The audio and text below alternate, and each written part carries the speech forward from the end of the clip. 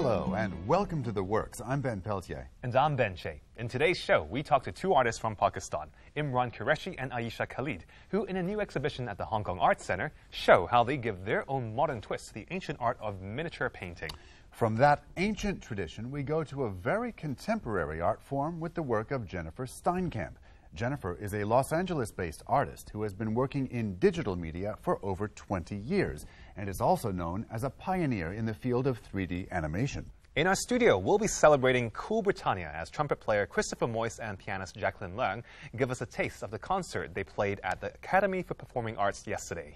But we start by looking at a program organized by the St. James Settlement Rehabilitation Services that gives one group of very special people, individuals facing mental challenges, the chance to make art out of clay.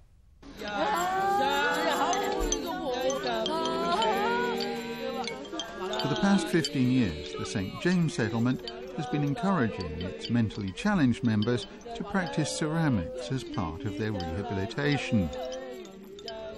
Not only do they learn the craft through workshops and training, their works are also exhibited and sold, both in Hong Kong and overseas.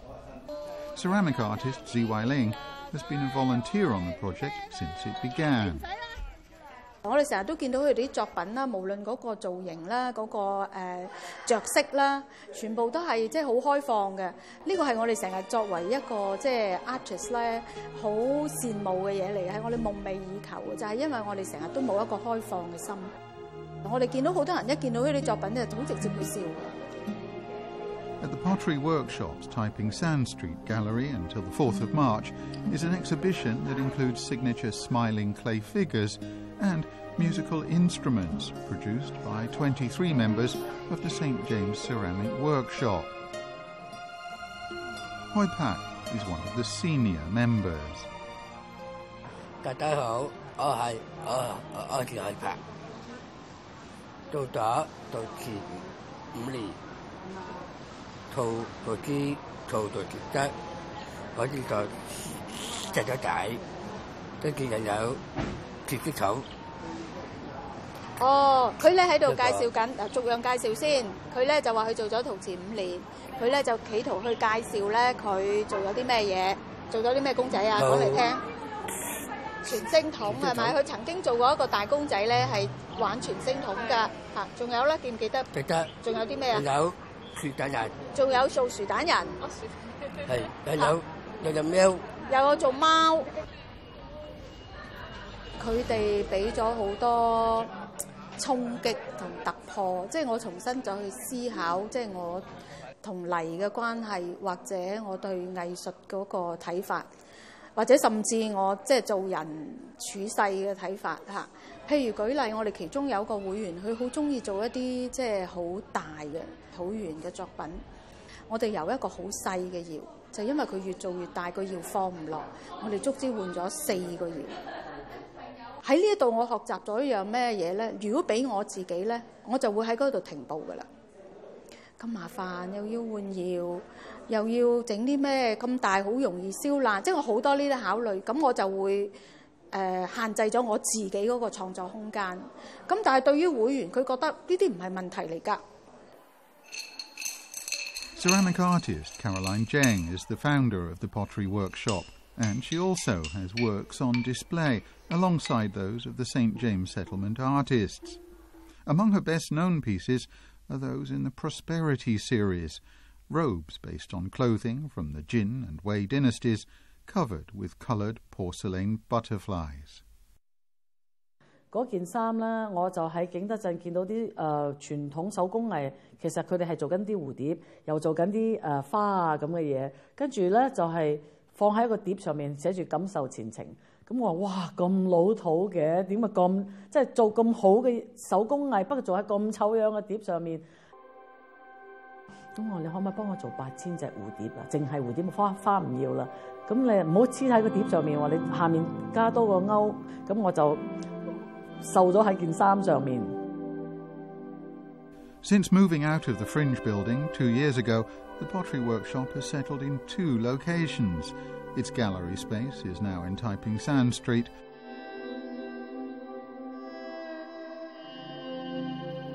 its workshop on Hollywood Road.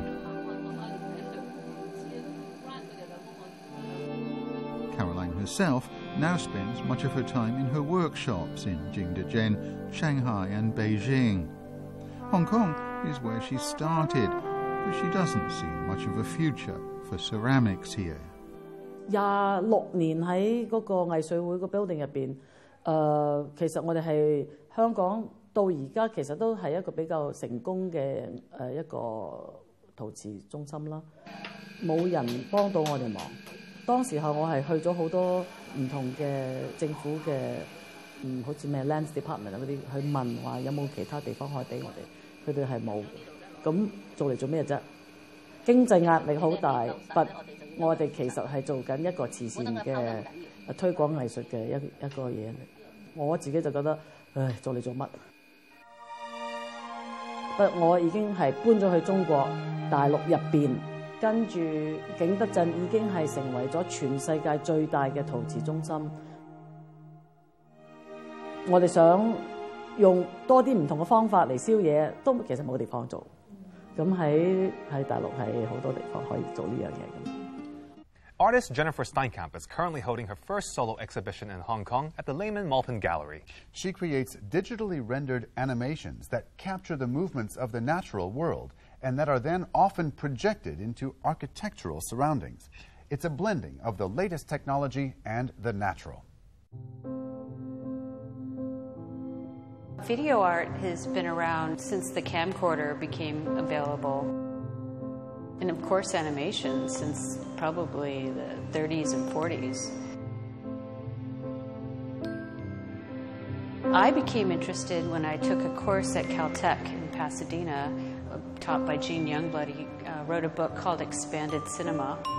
He discussed structuralist cinema in the book and some of the first computer animation created by artists. And those were works from the 70s and 80s. When I saw that work, I knew this is what I have to do. And I actually dropped out of school to work in computers so I could learn it, because that was in the early 80s and there were no personal computers that you could buy, so you really had to learn somewhere where they had, where you could get access to computers. The first time I used plants in an artwork, it was in response to 9/11. The United States was attacked by terrorists who were from Saudi Arabia, and I thought it was really odd that we were attacking Afghanistan. At the time, if you were against going into war, you were considered a terrorist yourself. So I made this artwork using flowers to symbolize peace, and that way I could be patriotic and hopefully convey my message.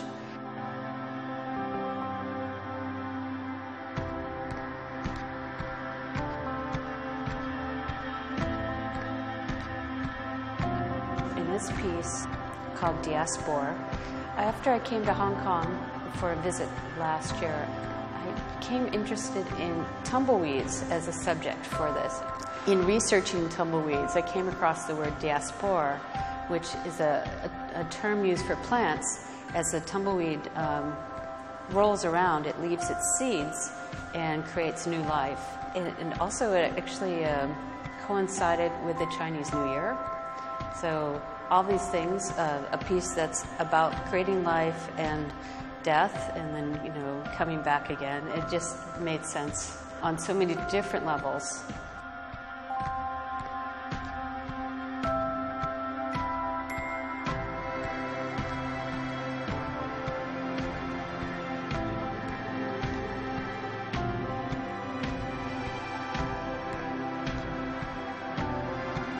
The other piece is called Bouquet, and it was made for the American consulate in Guangzhou.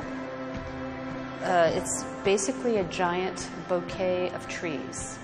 So I suppose I made it for, a giant, which is China.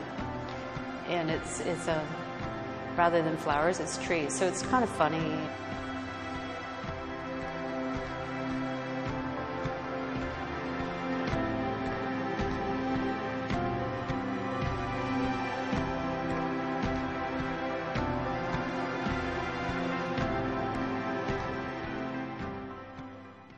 We'll be back after the break. See you then.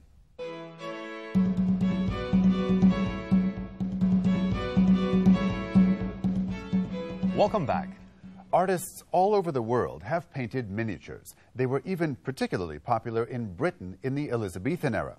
But in Asia, the art form reached new heights during the reign of the Mughal emperors who ruled present-day Pakistan and India between the 16th and 19th centuries.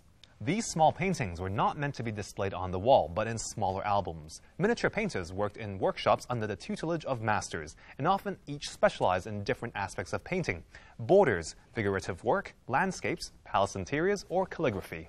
Today, some artists have broken away from such specialization and are making the miniature painting a much more personal and current art form.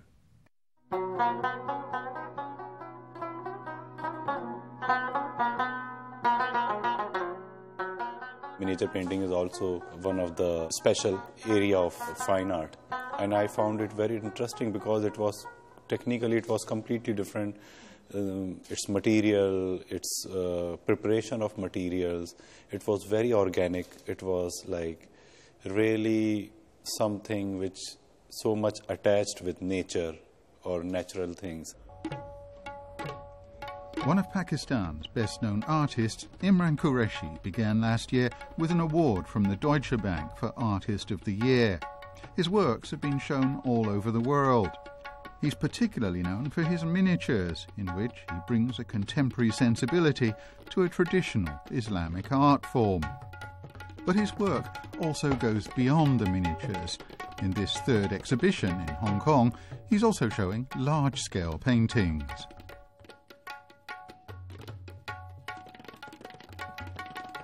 Red, for me, it was a color of happiness, and then I was using it in other political sense. Red is referring back to the blood, and the foliage emerging out of red is about hope or life. I think it's wonderful. It's always a pleasure to exhibit my work in Hong Kong. I'm showing most of the time in West, but showing in this region where I also belong, like we all are from Asia Pacific region, and I think people have different kind of understanding with the work, and they are really emotionally attached with the work, which is wonderful.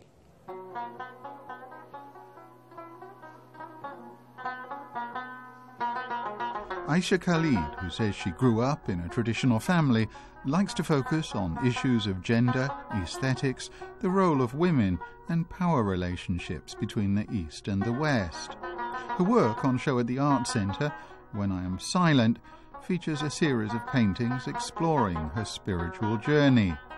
Khalid juxtaposes decorative surfaces with social and political messages that will be controversial to some.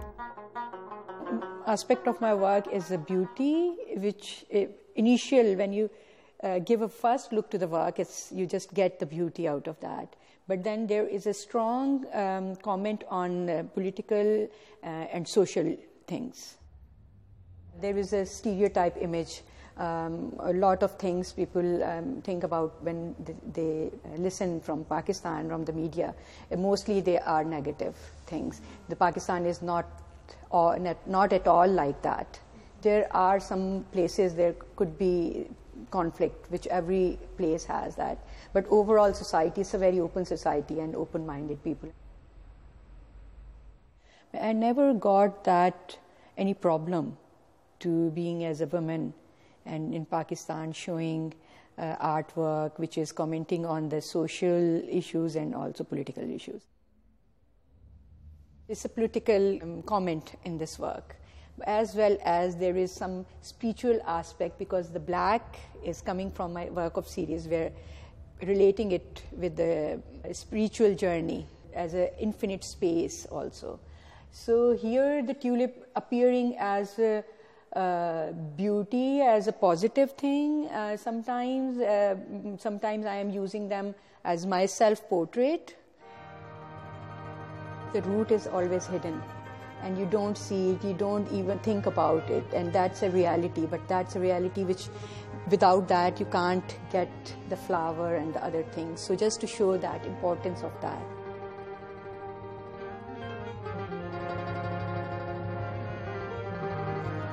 The works of Imran Qureshi and Aisha Khalid are presented at the Hong Kong Arts Centre by Gandhara Art until the 28th of February.